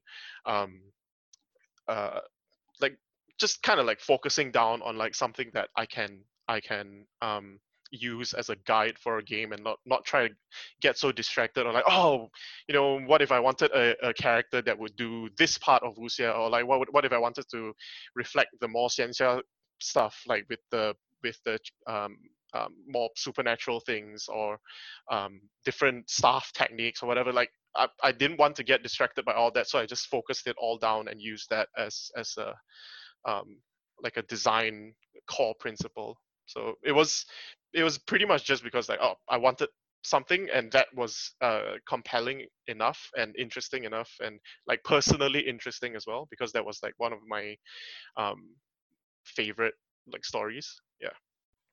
Very cool. Thank you very much.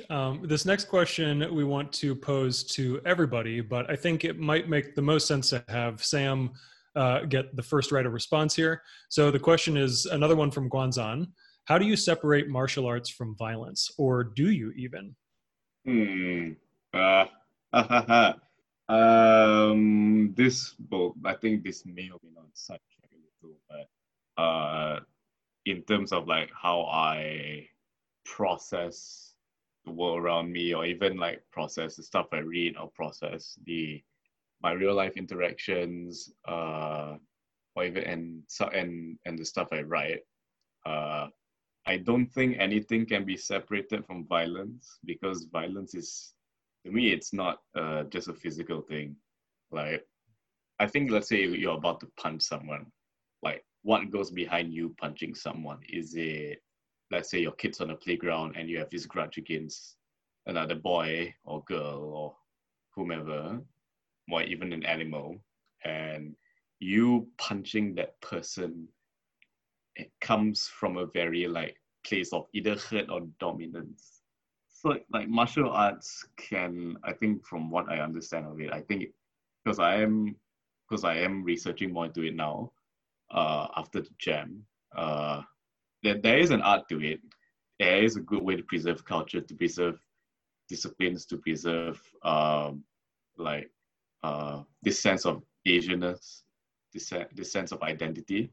But at the same time, it is inevitably rooted in violence that is emotional or systemic. Like maybe it was created as a way to defend yourself from someone else. You know what I mean?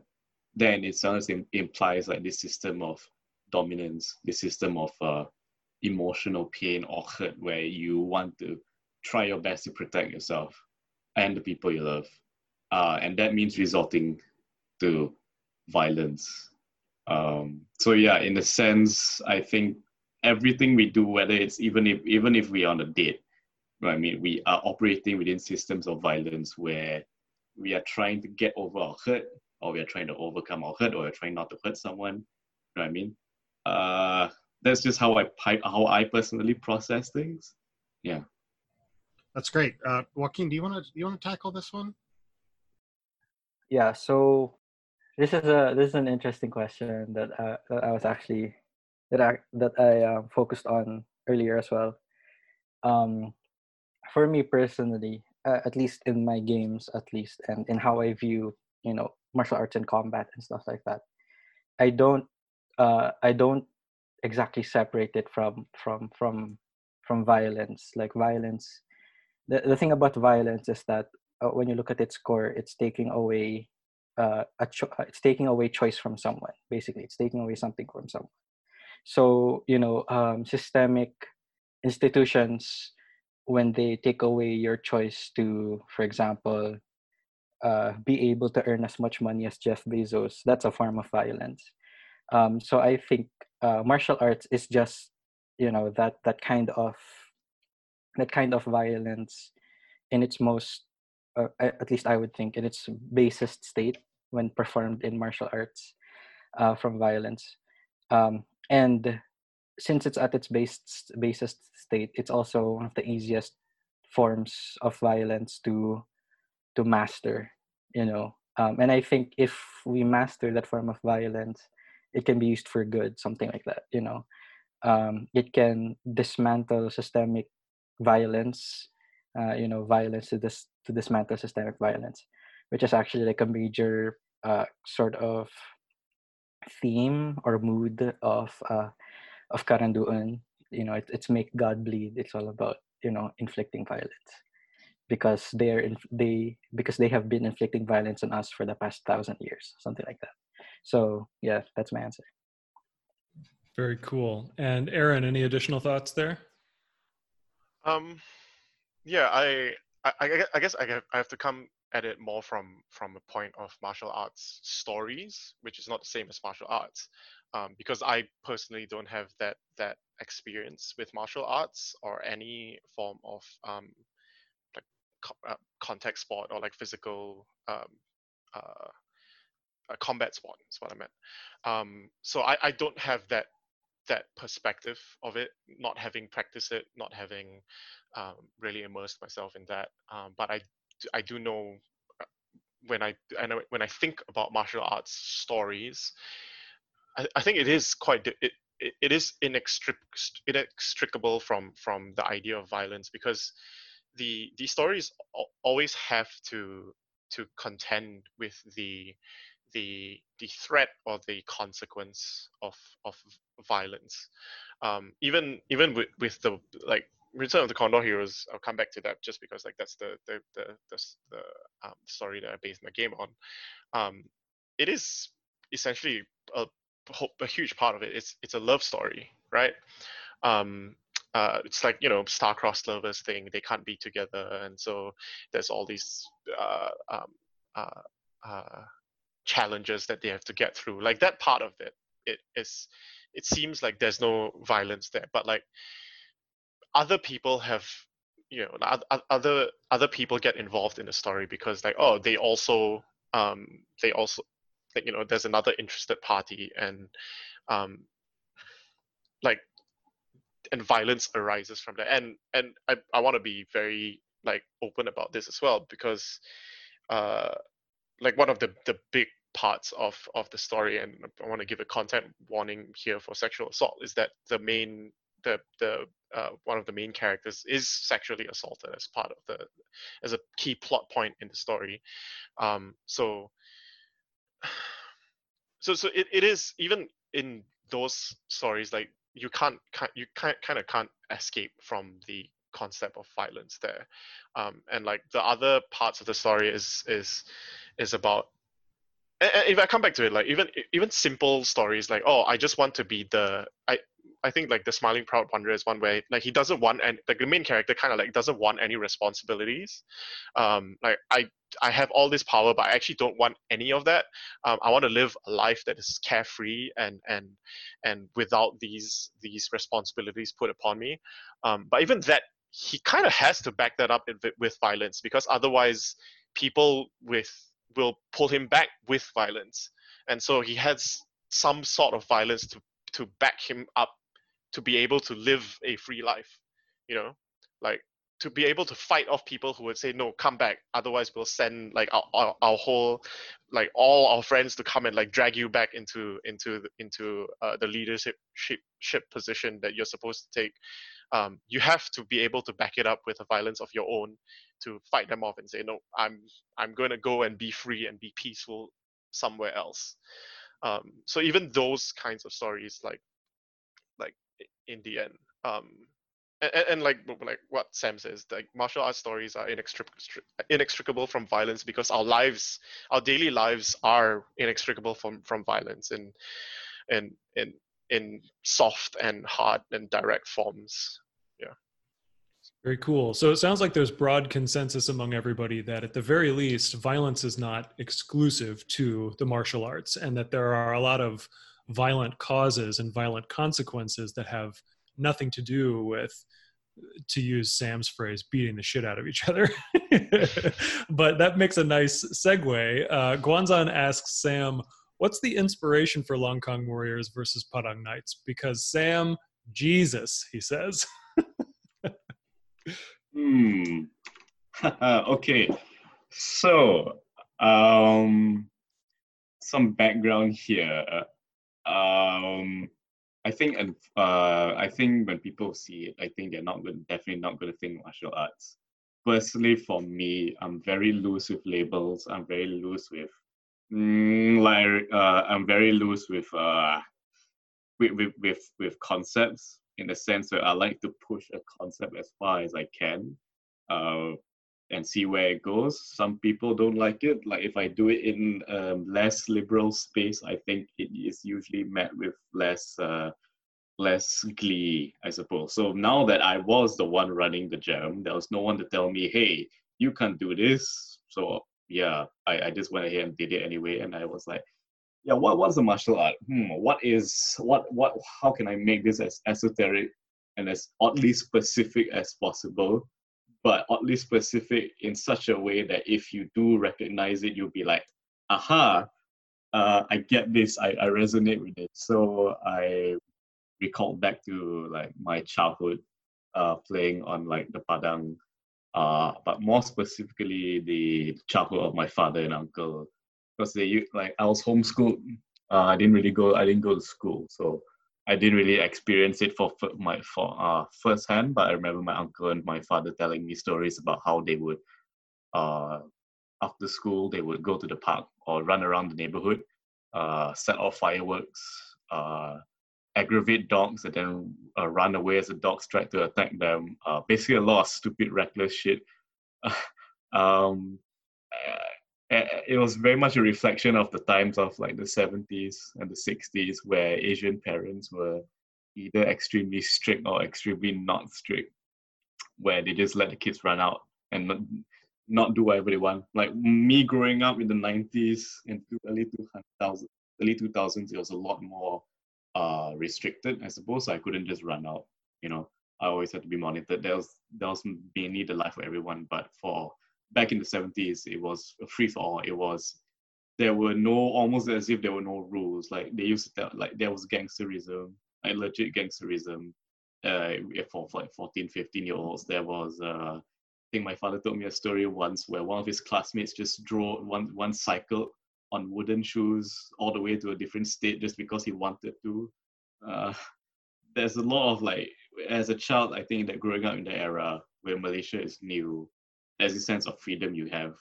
So this game is a reflection of that very oddly specific time, which will never be recorded in history. Like you'll probably be forgotten 100 years from now. So this is my way of preserving. This game is a way of me preserving the childhood of the suburban kids who grew up in that era, where you could just do whatever you want. And then when someone actually got hurt, yeah, I mean that's when you actually give a shit. But generally you don't care. You take cardboard, take cardboard and make armor for yourself, or you take like planks of wood, start hitting each other and throwing rocks at each other. That's something only a kid can do, because kids don't have any sense of decency or safety. They just do it because they want to, because they think it's fun. So it's all about capturing that lah. But even though it's capturing the era, it's also me capturing what it's like to feel like a Malaysian kid again lah. You know, you're a kid. There are no rules. You just do whatever you want. And when you get in trouble, it feels like the end of the world. Yeah. So do you associate the game with the lyric game community? Because I got a real sense of place and time from reading it. And a previous panelist that we had remarked that the game is intended to be read but not played. Do you have any thoughts on that? I mean, you can. I'm not going to stop you from playing it. If you want to take a parang or a hammer or a gun or motorcycle and beat your friends in a playground, I mean, I'm not responsible for you if you actually do it. If you want to, great. You know, do it responsibly. Do it. Do it responsibly. But I feel like doing it responsibly violates the contract of the game. I feel like irresponsibility is the core conceit of the game. I mean, if you're gonna beat each other up with hammers, at least get each other's consent and like acknowledge. No, don't play the game. Do not play the game. Yeah, it's a lyric. I should thought about this when I made it. Like you're not. Yeah, well, it's definitely meant to capture that time and place. Yeah. Yeah, I was going to say, I mean, I don't have any direct experience with parangs or longkongs or anything like that, but reading the game really took me back to my own childhood, playing army battles and whatever in the backyard. So certainly like touching a touch tone there that is, I think, unique or shared across a lot of childhoods. So it was really fun to read through that.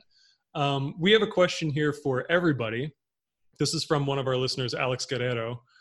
He asks, which fictional weapon or item would you wield personally? And I think it'd be fun to look at this through the lens of your specific games too. So if you want to do that, feel free. If you want to just go hog wild and say whatever weapon or item, that's fine. But let's start off with Aaron here. So how would you answer that question for Alex? It's kind of tricky because I think just for it being cool, I want to be able to throw needles like they're able to throw needles. Like to be able to throw something like that small and light, like that fast and accurately, feels like it would be a really cool trick. Like I don't really want to be like good at a weapon, but like just to be able to have that accuracy and dexterity would be, you know, it would be a cool party trick. Like you say, hey, you want to see me like throw this needle at this like fly in the air somewhere? It's like, huh. Yeah, I think needle throwing, definitely. That's awesome. If you were playing four swords, would your sword be a needle? Yeah, I think you can. Yeah, like poison needles, especially. Yeah, a needle is just a very small sword. As the common saying goes. Yeah. Joaquin, what about your fictional weapon? Right. Fictional weapon. So technically this is fictional. It's not in my game, but it technically is fictional. It's from folklore. Uh, in the Tiboli people in the southwestern Mindanao region, they have this thing called the kulong and the kafilan. It's hard to pronounce. But the kalang is a rectangular shaped shield, right? That's normal. And the kifilan is an elongated itak. Itak is like a machete, like a Filipino machete. What's cool about the kifilan is that it can extend its blade up to the distance of 1 million lakes and seas. So that's really fucking cool for me. So like, you just raise it up and then suddenly it reaches the sun or something, and then you strike it down on whoever you need. Why isn't that in Karanduun? The design approach I went right now is kind of like generic stuff. Like you could make your own like magical items and stuff. But I definitely write a supplement for Karanduan that's just magical items, like 100 magical items, make it a table, stuff like that. Sam, hit us with your fictional weapon. Fictional weapon. I actually don't have one. Because when I think of myself having a weapon, I think of a sledgehammer. But if you really wanna ban Asian martial arts, you guys consider Nen from Hunter x Hunter a martial art? Yeah, it's whatever you want. Yeah, definitely. Yeah. I'll be. Are you emitter type or? I'm a transmuter type. How about you? What's your type? I don't know, special type. Oh my goodness. Yeah, I actually don't remember all the types. Oh come on. Okay, never mind. Yeah, I'll use a sledgehammer, but I use it transmuter style. Yeah. That's awesome. So we've got a little bit of time left. I think a good thing for us to do at this point is to kind of go back around and give everybody a chance to talk about your favorite part of your game or something that you wanted to make sure was mentioned, but it hasn't been mentioned so far. And then just to be clear, we'll go ahead and give space for you all to share your social media information and that sort of thing. So this is just strictly focused on your game. Is there anything that hasn't been covered that you would like to cover before we head out? So let's start with Joaquin on this one. All right. Actually, most of it was covered because I guess it was pretty obvious, and I really wanted to go ham on the themes of pre-colonial, post-colonial, and religious themes and stuff like that. I think one thing that I would love to share is about the game is that it has a major theme on that God is dead and the Holy Trinity killed them. I chose that theme, that line, as like the crux of the game's lore and design, because, well, for one, I'm a huge Kill 6 Billion Demons fan, and it's really cool. And another because it was a good way. I think it was a great way to put a Filipino spin on the old on that old adage. When people say God is dead and we have killed them, it's like a metaphor for, like, the death of religious monarchy and stuff like that from Nietzsche. But how I wanted to spin it is that God is dead, God being like the old religions of the Philippines and the old cultures of the Philippines, and the Holy Trinity has killed them, being the colonial powers that came, the three major colonial powers that came and killed them. So that's why God and Batala is like the old name for the God, is interchangeable in that sense. And so I like to pat myself on the back on that, because I felt like it was really clever. It was like a great way for myself to condense what I felt about Philippine culture right now. God is dead and the Holy Trinity has killed them. That's what happened to the Philippines, something like that. But at the same time, Karanduan is all about hope. Like, the Karanduan are coming back, and that's what I wanted to say. Karanduan is coming back, and Karanduan is going to make God bleed. That's what I wanted to say with the game, which is, it's up to the current Filipino people to, you know, to make that Holy Trinity, that God bleed, and from its blood, establish a new nation, something like that. Excellent. Thanks so much. Aaron, why don't you highlight something from your game that we haven't really talked about? Yeah. So I guess one of the things that I'm kind of excited about, like, testing further is the Dread Clock, and this is something that I kind of stole from Sam. Like, because the second sword in that progression of 4 swords is supposed to be a sword of doom and tragedy. So one of the things that happens in the game is that once you unlock, so you gain your progress through your first sword, and then once you unlock your second sword, you can start using 4s as successes. But whenever you use a 4 as a success, because usually you roll d6s and a 5 and 6 are success. But if you use 4 as a success, then you fill up the Dread Clock, and when the Dread Clock fills up, someone dies. Regardless, like, in the current scene, someone dies. So the idea behind that is it's twofold. It's another thing that I use in a different game as well, is that I like putting, like, the little, like, spins on the numbers in the game as well, because, like, 4 is a very unlucky number in Chinese because it sounds like death. And to have rolling a 4 bring you closer to death was, like, too cool to pass up. So that's like one thing that I'm quite keen to, like, test further. I've only run a test so far with like people at the first sword. We haven't gone to the second sword yet. Just to, like, see how the dice system works, and how some of the other systems work, and that was pretty good in terms of, like, working those things out, and, like, figuring out, oh, okay, I probably do need to change a few things with the dice system.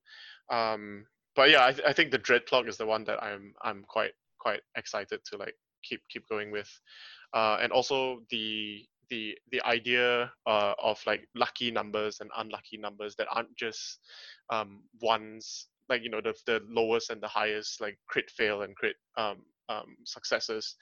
Like, I would like to see more games go, like, oh, 7 is the lucky number, or, like, if you roll a 13, someone dies, like, regardless of whatever happens. Like, if you roll a 13, something unlucky happens. Do that. Like, you have, like, numbers are, like, such rich there's such rich soil. There's so much superstition around numbers and sequences of numbers that I think we haven't really seen a lot of use of that. Like one of my favorite cards in like Magic the Gathering is Triskaidekaphobia, where it's the fear of the number 13, and in that one, if I remember correctly, if your life total ends up being exactly 13, you just lose the game. So yeah, I like cool stuff like that. Nice. All right, Sam. What about you? I mean, I sort of feel like Long Kang Warriors is sort of like a perfect little gem, but is there something that we've missed talking about?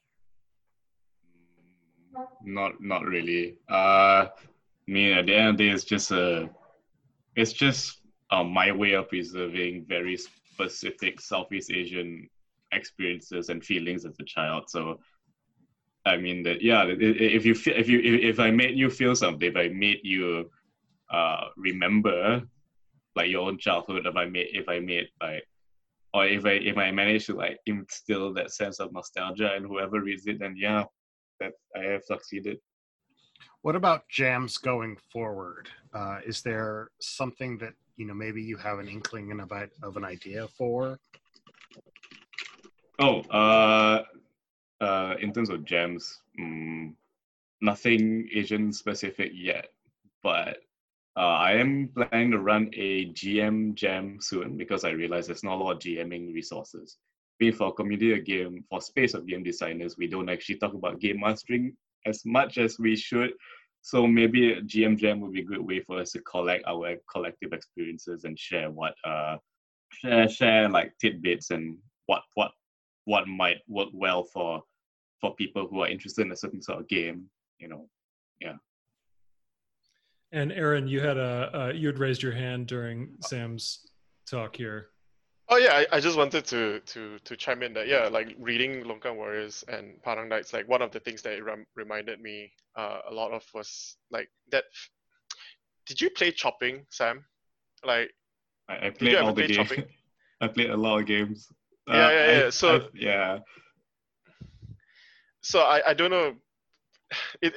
It's a game, basically it's tag but with a tennis ball that we used to play a lot, like in padangs, like literally like in the school padang we would like run around and just throw a tennis ball at each other. I don't even remember if there's teams. It's just like be the last one standing and like just like weather the hits of like a tennis ball. I don't know, we got into trouble because like hit someone in the eye a couple of times. People got injured. We didn't use a tennis ball. We used a cricket ball or something at some point, and like someone got hit really hard. But yeah, like that feeling of like when you're a kid, you're like just playing games that like are way too unsafe in hindsight, and like people getting injured, and also like the idea of like, hey, like this is that time for you to do this shit, and like no one's really looking, no one's really caring, and you adjudicate it amongst yourselves. You kind of like it's your time, like this is like a bubble, a space where this thing happens. No one's gonna get like mad that you threw a ball at someone because that's the whole game. Yeah, and like the idea of that, and then after that, like in your game where you have like the call comes, like your parents call you home. I mean, we played at school, so like there weren't parents calling us home, but like like a bell sounds somewhere and it's like, oh crap, we gotta go. Or sometimes literally the parents are calling us home because like they're waiting to pick us up from school, right? Like and then that kind of like spell is broken, and you go back to like not hitting each other with balls. Yeah, like I resonated strongly with that. Like you mentioned, like it's a childhood thing where you just go around and like do very unsafe. We played a lot of unsafe games as kids. I think one thing I like to bring up is the fact that I think for Malaysian kids in general, specifically, I'm pretty sure this is something other children from other cultures and countries can relate to. But I think specifically in terms of, especially for me and Aaron and other Malaysians, right?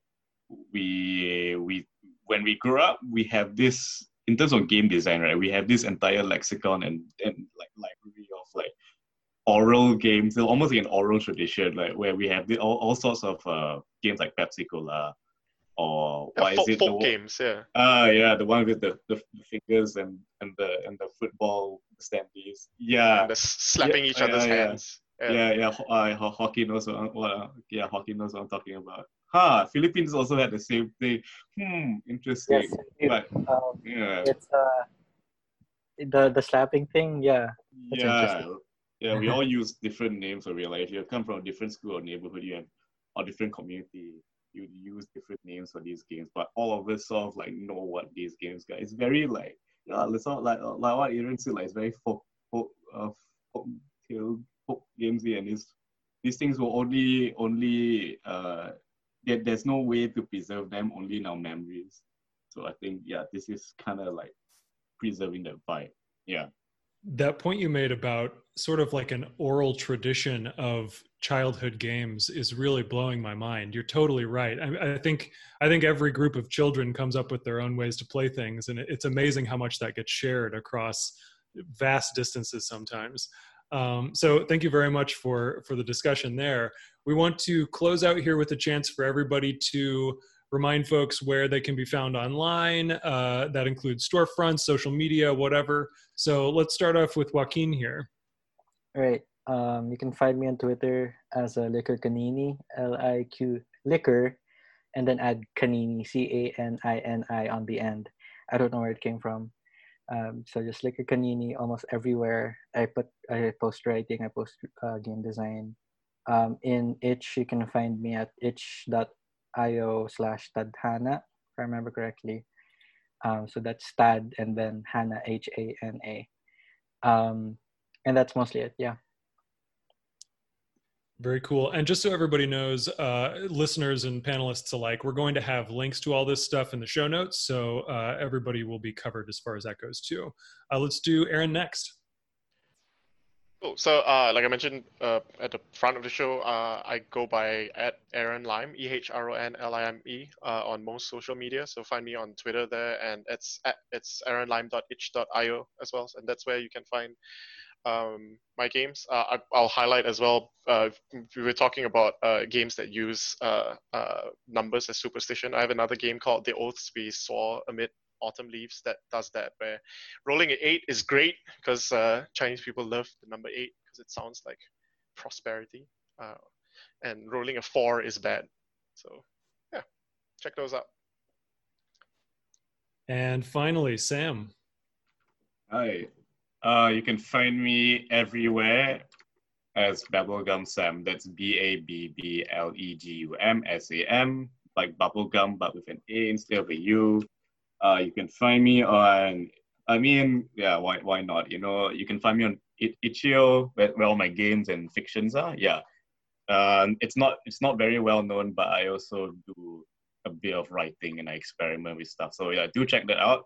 I released 3 recent fiction short stories there, and I'll keep releasing them as time goes by.